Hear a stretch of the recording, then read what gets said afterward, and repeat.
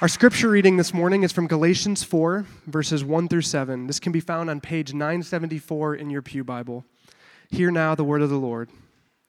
I mean that the heir, as long as he is a child, is no different from a slave, though he is the owner of everything, but he is under guardians and managers until the date set by his father. In the same way, we also, when we were children, were enslaved to the elementary principles of the world. But when the fullness of time had come, God sent forth his Son, born of a woman, born under the law, to redeem those who were under the law, so that we might receive adoption as sons.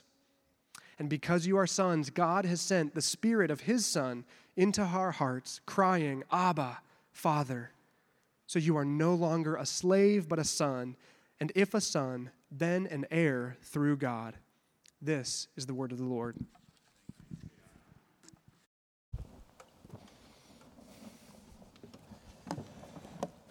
Well, it's Mother's Day, and I think Mother's Day is one of those days that is just ripe for the possibility of expectations running headlong into reality. Whether you're hoping for that picture-perfect family moment, maybe you worked hard on a gift for mom, and you or mom, you want to capture that perfect family photo today, that Pinterest moment that you saw and you've tried to craft. It's just hard when sometimes those expectations, those hopes just don't meet reality. And as I've talked with parents and moms in our community, I get the sense and I know that it's hard to live with that pressure sometimes of that perfect Facebook photo that matches that Pinterest ideal, that is a real thing, the striving for that perfection of that moment. And it's true that so often our best efforts and our attempts fall short of that. So, for example, I saw some of these this week. This is a Pinterest photo that didn't go quite as they wanted. So this is what they were striving for at the top, the beautiful stack of children, and then the reality there below. I call this next one the pumpkin seat. So this is what they were going for. This is what, Dad holding the baby actually turned out to be. And, the Gorman family has these moments as well. So this is a picture that we posted on Facebook of our girls announcing that we were going to have a boy, a baby boy coming in September. But it took a lot of photos to get to that one. So this is one of the earlier ones in the sequence here. I've got another photo, I think. Yeah, here you go. So this was earlier in the attempt to get that photo.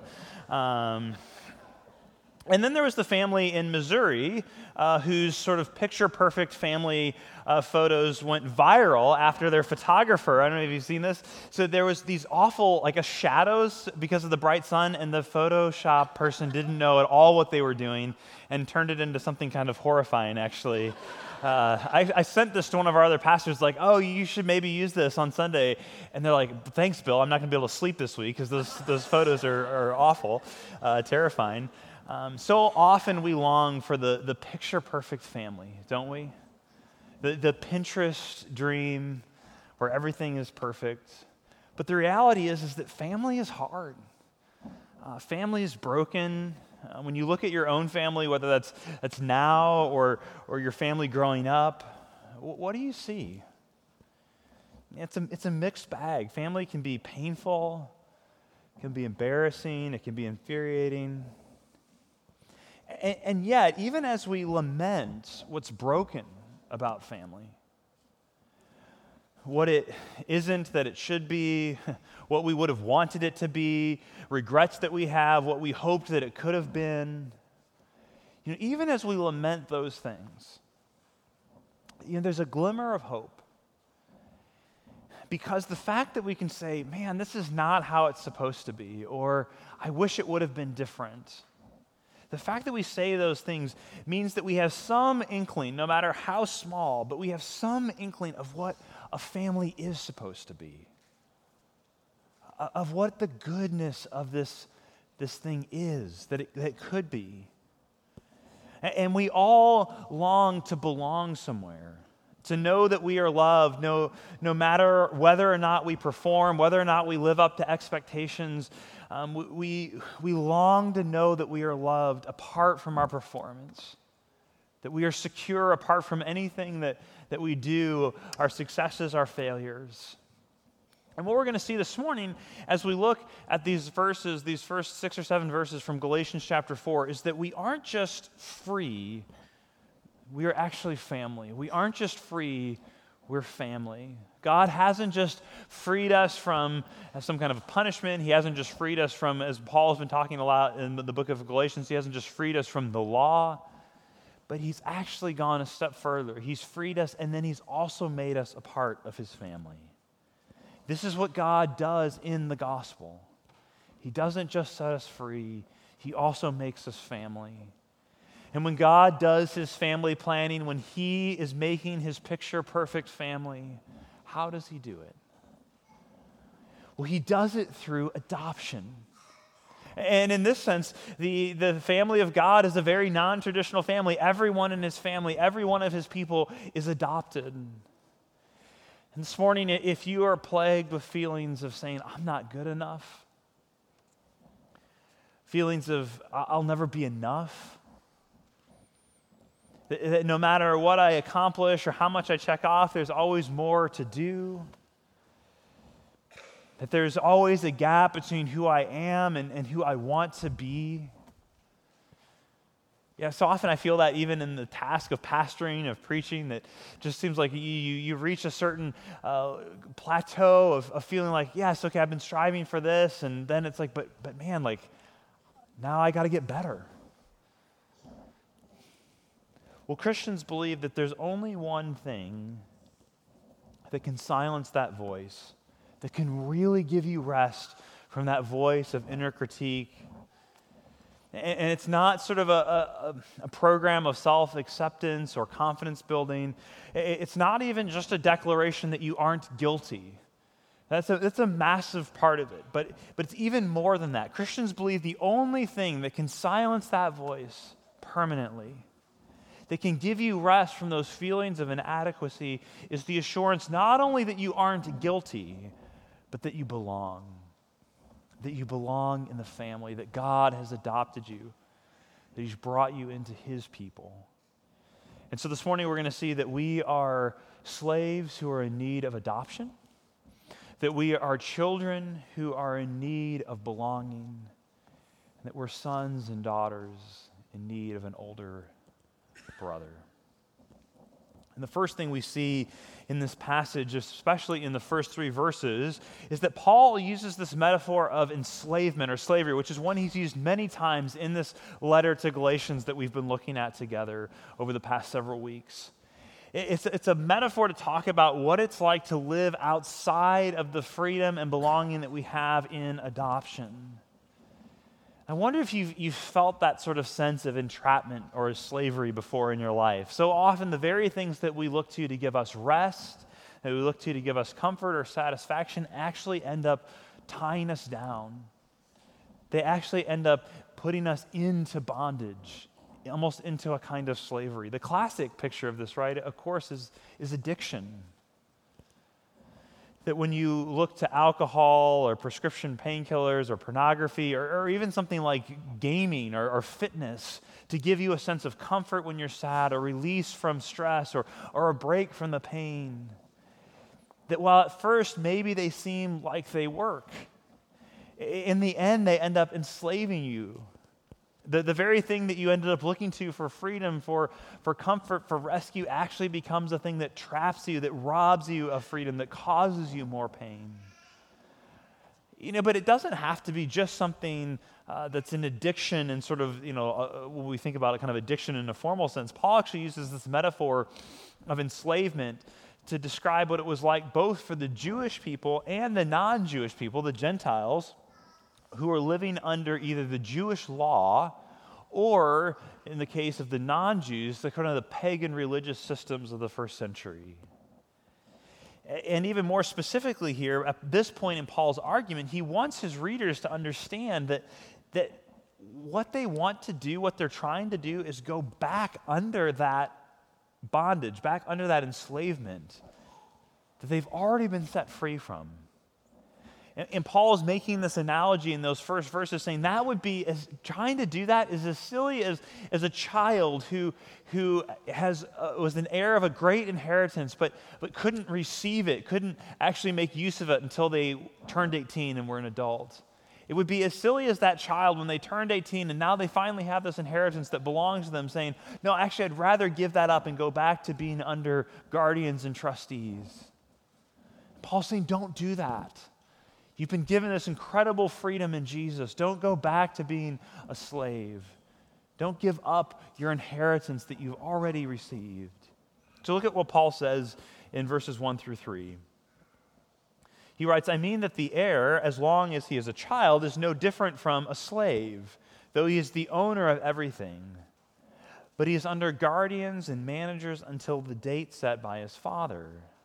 In the same way, we also, when we were children, were enslaved to the elementary principles of the world. So do you see what I mean? Paul is pointing out that when these children were underage, even if they were an heir to a vast fortune, functionally they were no different than a servant in the household. They didn't have any access to that fortune. They were under the authority of these guardians, these trustees, not able to access those funds of that inheritance.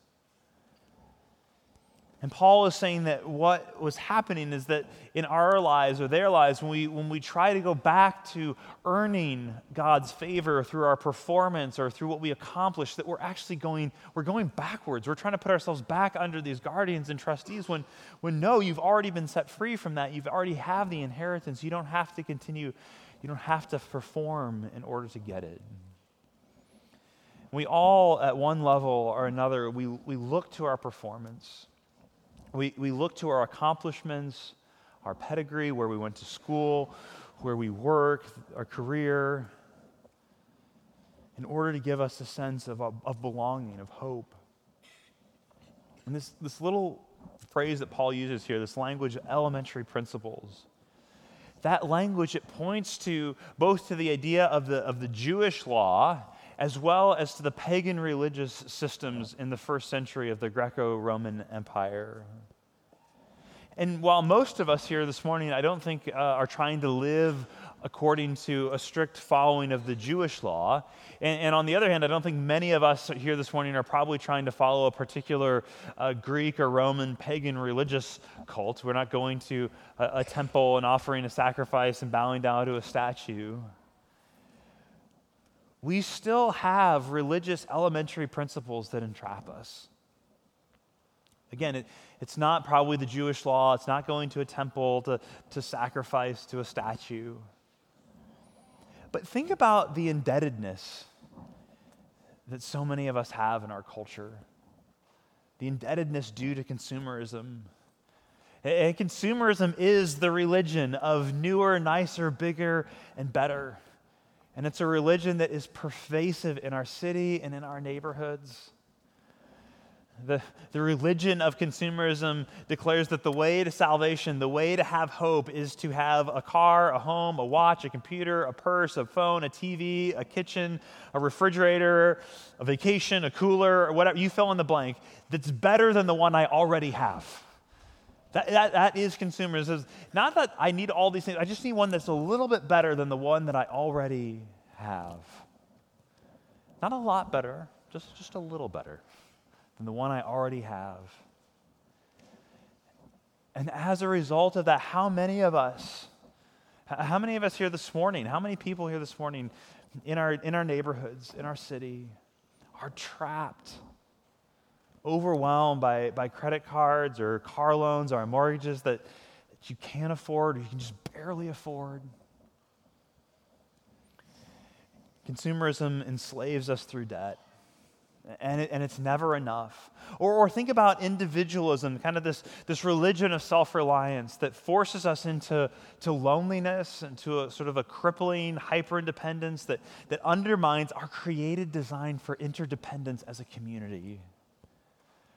We try to hide our weaknesses. We don't let anyone ever see any imperfections or any needs. We try to do it all on our own, and then we actually end up alone. And Paul's point is that we're all enslaved to something, and that Jesus has come to rescue us from that enslavement. And the way that he rescues us from that enslavement is to adopt us into his family. Look at verses 4 and 5, where Paul continues, says, "But when the fullness of time had come, God sent forth his Son, born of a woman, born under the law, to redeem those who were under the law, so that we might receive adoption as sons."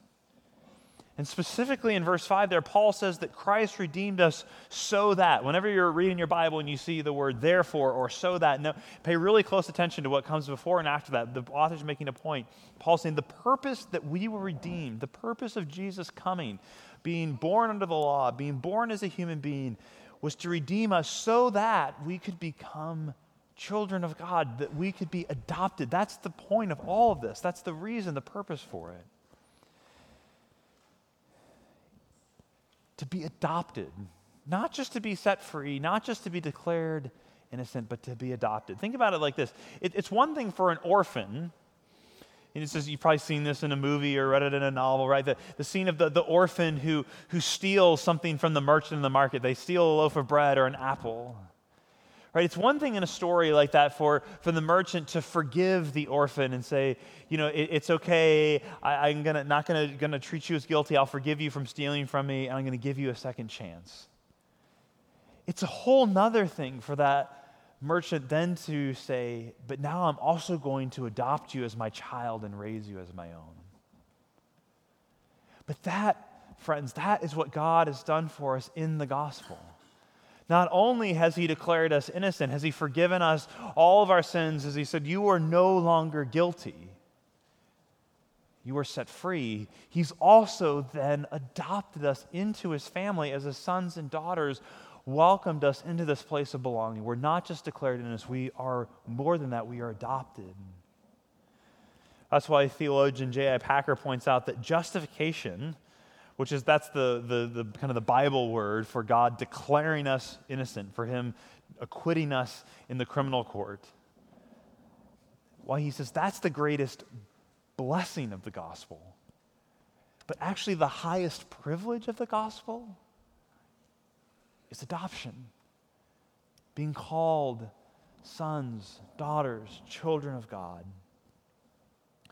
God is not simply pronouncing us a verdict of acquittal in a criminal court. He is also declaring us adopted in family court.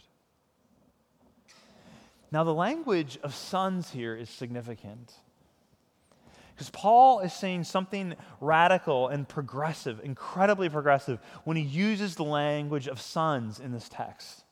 And you might be saying, wait, Bill, how can that be progressive? Paul doesn't even include women there. In fact, as Paul Brandis was reading this earlier, that was one of the parts that kind of got me hung up a little bit. Is just sons. Is he just talking about men? Is this kind of a backwards text? But that's just it. When Paul uses this language of sons, he's actually referring both to men and women, to all Christians, and that was incredibly radical at this moment. But we miss it if we don't understand the cultural background and context. Because Paul is saying something in this moment that no other religion in the world had ever said, that no other culture had ever said, and that is that in Christianity, both men and women receive the same inheritance, the same status, the highest status one could have in the ancient world, that of being the chosen son. New Testament scholar Douglas Moo explains, he says, believers, whether male or female, attain the status reserved in the ancient world for one specifically chosen son. So do you get what this means? The incredible power of what Paul was saying in the first century in a Roman Empire where daughters could never inherit? Because for so long and in so many cultures, even today, and you even get hints of it still in our culture today, that it was sons.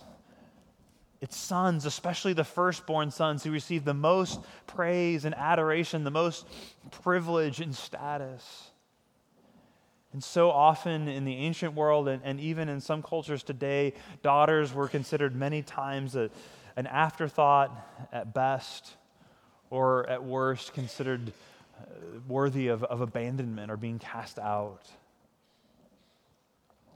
But Paul declares here in this moment, in the first century and today, that God has never been ashamed. He has never been ashamed to have a daughter. And they're on equal status, the highest possible status in his family. As God's adopted children, his sons and daughters, we are all adopted into the highest possible position in the family, with the greatest access to the inheritance. So no matter your maleness or your femaleness, no matter your birth order, whether you're firstborn or secondborn or thirdborn or fifthborn, no matter your achievement, no matter your performance, if you are a Christian, God has adopted you into his family, and he's put you into the very highest possible category. And he is never ashamed of you. He's never disappointed in you. And Paul's caution here is that so often, though, we continue to live like slaves even after we have been adopted as children. Which brings us to our next point, that we are not only slaves in need of adoption, who indeed God has adopted us, as extends the offer of being a part of his family, but that we are also children who are in need of belonging. What the Galatians were doing is they were forgetting that they had been adopted. They were forgetting that they were already sons and daughters, that they were attempting to return to this old way of needing to perform, of needing to achieve in order to be secure in their belonging in the family. And Paul is saying, don't do that. You are sons and daughters of the King of all creation already. And that status as a son or a daughter is not based on your achievement. It's not based on what you accomplish. It's not based on any of that. It's based on God's choosing of you. He's adopting you into his family. So don't go back to living like a child who's underage, who's trying to earn an inheritance, or who isn't old enough to have it. You've been given this already. And yet so often that's exactly what we do. When we hear that voice inside of us saying, you're not good enough, I'll never be enough, no matter what I accomplish or check off, there's always more to do, there's always a gap between who I am and who I want to be. We can begin to listen to those voices more loudly than the voice that says, you are my beloved son, you are my beloved daughter, with whom I am well pleased. And when we do that, we start living like slaves again, not like children who belong in the family. Because we are children, God has given us the incredible gift, the gift of the Holy Spirit inside of us, assuring us that we belong in the family. It's one of those great mysteries of God in how he actually sends his Spirit to live within us to make us alive spiritually. He's given us this gift, and in verse 4, Paul explains that God sent his Son to us. And then in verse 6, he says that God, our Father, has also sent the Spirit of his Son into our hearts so that we could know him and call out to him as our Father. Listen to verses 6 and 7 again. And Paul continues, he says, and because you are sons, because you've been adopted into this highest possible status, God has sent the Spirit of his Son into our hearts, crying, Abba, Father. So you are no longer a slave, but a child, a son. And if a son, then an heir through God. This is what God has done for us. And Paul explains that because we are children of that highest possible category, the status of the chosen son, God has actually given us his Spirit, the Spirit living in our hearts. When Paul uses that language of heart, he doesn't just mean the place of our emotions or our feelings. It includes that, but in the biblical category of heart includes our mind, it includes our will, it's where we make our decisions and our commitments. The biblical language of heart encompasses all of that. That's where the Spirit comes. And what does the Spirit do when he comes into our hearts? I think this is so fascinating. First, Paul writes that the Spirit, when he comes into our hearts, allows us to cry, Abba, Father. And Abba, it's not the band Abba. He's not crying out for, but Abba is an Aramaic word for father. And our English Bibles actually leave that Aramaic word untranslated. They leave it Abba, but then the next word that comes in the text is the Greek word for father, which they translate in English. This is what's so fascinating to me, is that the Spirit is multilingual.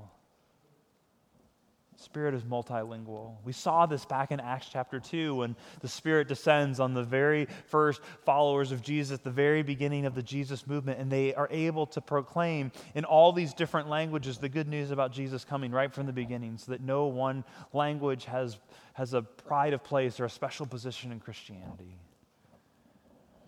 The Spirit communicates to us both the reality that is too deep for words, and also by empowering us to cry out what we could never cry out on our own, which is cry out to God as Father. And when Paul points out the conclusion of this, he reminds us that we are no longer slaves, but we are children, and we are heirs of a great inheritance. And yet so often, we don't really feel, I think, like we are sons and daughters. We still act as though we are slaves. We are afraid of God, or we're angry with Him. We don't see Him as a loving Father. If you want to live the Christian life, you have to start with an understanding that you are a child of God.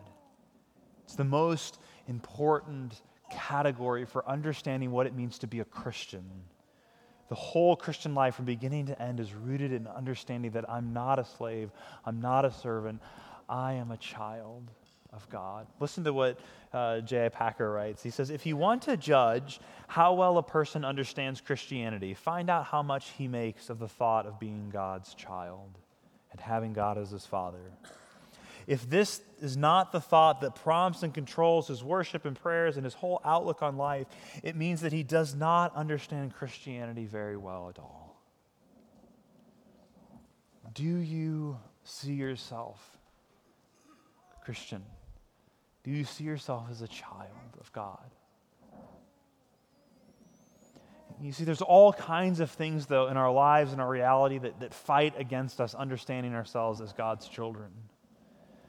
First, Christians believe that there is a supernatural realm, and that there are supernatural forces both of good and evil at work in the world. And the Bible names the head of the evil supernatural forces at work in the world Satan. Literally, that word means accuser, the accuser.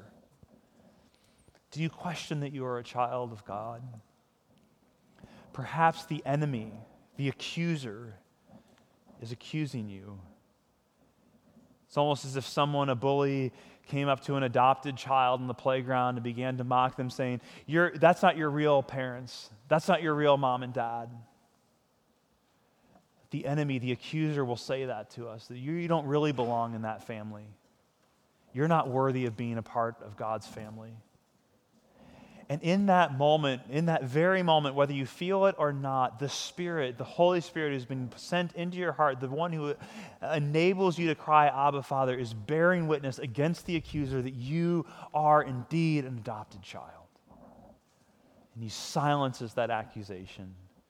You see, in the Roman world, when someone was adopted, and oftentimes it was done in adulthood, that someone, maybe they don't have the children of their own, they're adopting one of their servants or someone in their household to become the heir of the family inheritance. When that happened in a Roman court, there were always witnesses who were there to observe the ceremony of adoption, so that someday when the person died and the resources, the inheritance was to go to this adopted heir, that no one could come and say, no, they're not really his child. They're not really her child. Because witnesses could be called to say, no, I was there. I was there in the moment when they were adopted and made an heir of this family. The Spirit is always bearing witness to the fact that you, as a Christian, have been adopted. I think another big reason that sometimes we don't believe that we are children, that we act like slaves, is that we don't believe that God actually loves us. That we don't feel that our Father is pleased with us. That we don't really believe that God is good. That His plan for us is really best. And you see, there are actually two kinds of slavery that come out of that. They look really different in practice, but they both emerge from a belief that God isn't really good. The first kind of slavery is a kind of slavery that says, I don't really believe that God is good. If he was really good, he wouldn't give me all these rules, but he has given these rules, and I'm afraid of him, so I better keep them all. Otherwise, he'll reject me, he'll hate me. The only way for God to love me is if I try to keep all the rules he's given me. I don't believe he's really good, but I better try to keep all the rules. That's one kind. Another kind of slavery, it actually looks really different, but it comes from the same place, and that is, because God isn't really good, and so if he isn't really good, I don't have to obey these rules at all. That he wouldn't, if he was really good, he wouldn't even make rules. So I'm just going to do my own thing. I'm not going to try to keep any rules. If someone says, well, God says this, or I'm not going to do that. God wouldn't ask me to do that if he was really good.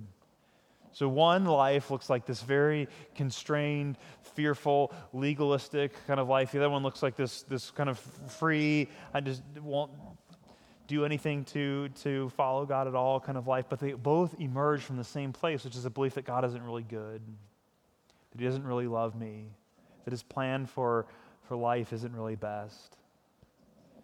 But if we believe that we have a good Father who has adopted us, who has brought us into his family, who is infinitely pleased and delighted in us and his children, then we no longer see following his plan as a burden. And actually, duty is transformed into delight. That we no longer sort of obey and follow God's plan because we have to, otherwise he's going to get us, but because we want to do what's best. We want to live into his design. So if you find yourself doubting whether you're a child, find yourself wavering in your assurance that you belong in God's family, ask yourself, do I really believe that God loves me? Am I living according to his design for life? Do I believe that he's designed that for my good, for my flourishing? As a father of a 4-year-old and a 2-year-old, I'm often so convicted in my interactions with them about how God must think of me. Because as a child, these little children, it's like I know how to keep them safe. I know what food is good for them to eat. I know when it's good for them to go to bed. And it just breaks my heart when they won't do those things, or when they're pushing back, or they're angry about those things. It's like, no, don't you know I love you? I'm doing these things because this is going to keep you safe. This is what's going to help you to flourish. It's what's going to help you to live well and become the kind of person that you want to be. And in those moments, I think, gosh, this is how God must feel about me all the time. That, Bill, don't you know I love you? Don't you believe that I understand how life works best, that I've given you this design so that you can live into it and experience the very things that you long for? We are children adopted by the King, and we don't have to do or prove anything to be assured of his love. Why? Because we are sons and daughters in need of an older brother, and we have one. See, one of the most stunning claims in all the Bible is that Christians adopted by the Father have Jesus as their older brother who loves them and gave himself for them. The book of Hebrews says that Jesus is not ashamed to call us his brothers and sisters. Jesus, the God of the universe, is not ashamed to call you a brother or a sister. The Bible says that Jesus is our brother because we've been adopted into this family. But not only is our brother, he was willing to be cast out of the family so that we could be adopted. He was willing to give up his status as the one true Son of God so that we could be adopted as sons and daughters. And because of that, there is nothing that you can do to lose God's love for you. The songwriter Sarah Groves is a wonderful writer, and she has this amazing song called You Cannot Lose My Love. And it's written from the perspective of a parent to a child, the perspective of God for his children, the perspective of our older brother Jesus to us, his little brothers and sisters. My wife Rachel often sings these words over our daughters. It goes like this: you will lose your baby teeth. At times you'll lose your faith in me. You will lose a lot of things, but you cannot lose my love. You may lose your appetite, your guiding sense of wrong and right. You may lose your will to fight, but you cannot lose my love. You will lose your confidence in times of trial, your common sense. You may lose your innocence, but you cannot lose my love. Many things can be misplaced, your very memories erased. No matter what the time or space, you cannot lose my love. Dear sisters, dear brothers in Christ, hear these words of your older brother singing over you right now. The words of your Father delighting in you. You cannot lose his love. And no other ritual or practice solidifies what it means to be a family more than gathering around the dinner table together. Which is why Jesus has given us a meal. The meal of the Lord's Supper, communion, as our family dinner table. What Christians for ages have called the Lord's Supper, where brothers and sisters gather to celebrate their older brother's sacrifice and promise, the assurance that we cannot lose his love. That as we take the elements of communion, the bread and the juice, and we consume them, may you hear God speaking over you. You are my beloved son. You are my beloved daughter. I am pleased with you. I've loved you. I've adopted you. You cannot lose my love.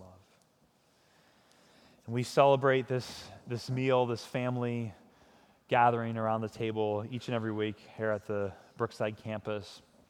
And let me just give you a couple instructions on how we do that. We have 4 communion stations around the room, 2 here on the front on either side, and then 2 in the back on either side. And the station on the back on this side of the room has gluten-free communion elements available in it if you need those. So just when you are ready, exit out kind of the sides of your aisles and then kind of come back through the center of those aisles. It's just how the flow tends to work best. Gather around the server with maybe 6 or 8 folks, and then take the bread and dip it into the cup, and then when everyone in your group's done that, partake together in that moment. You don't have to be a member of our church in a formal way to celebrate with us. If you are someone who has trusted in Jesus, who says, he is my only hope, he's my older brother, he is the one who has adopted me as his child, then I pray that you would come and be a part of this moment with us. If you're here this morning and you say, I'm just here visiting for child dedication, and I don't really do the whole church thing, I'm not really familiar with this, I don't know if I believe this yet, that's great. We're so glad that you're here. Wouldn't want you to feel any pressure to do something, one, you don't understand, or saying, I don't know if I even believe this. You don't have to come forward. In fact, wouldn't want you to come and say something of yourself that you don't believe is true. We wouldn't want to put you in that place. And so feel free to come, just pass through without receiving, or you can just even remain in your seat. No one will think that's odd or weird. We're just so glad you're here with us this morning. So Jesus, on the night that he was betrayed, he took bread, and when he had given thanks, he broke it, and he gave it to his disciples, and he said, "Take, eat, this is my body." And he took a cup, and he said, "Drink of it, all of you, for this is the blood of the covenant, of my covenant, which is poured out for many for the forgiveness of sins." And Jesus invites us to do this in remembrance of him. So in a moment, the communion servers will come forward and then come to taste, to touch the good news that you've been adopted, that you are a child of God. Servers, come forward.